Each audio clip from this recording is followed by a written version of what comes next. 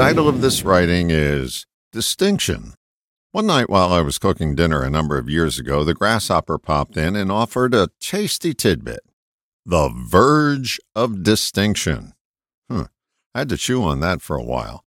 I certainly knew what the verge of extinction meant, but this was a turn of a phrase that got me curious. I turned to the dictionary and read many meanings for distinction, but this one caught my eye. Excellence that sets someone apart from others. Then this question arose. What excellence do you possess and project that sets you apart from others in a way that benefits all of you? In the past, I've referred to that excellence as your gift.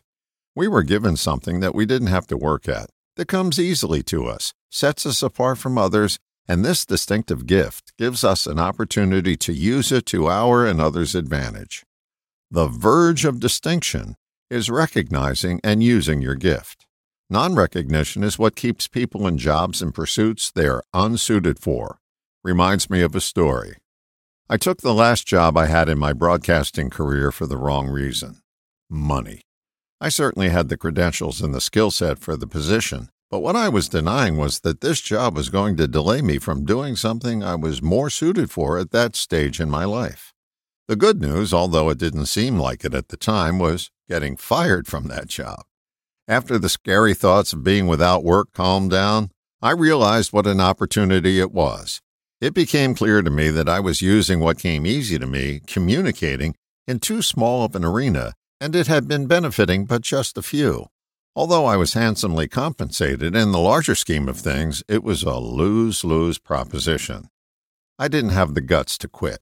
I had to wait for reality to cut off my paycheck and open my eyes to a new way.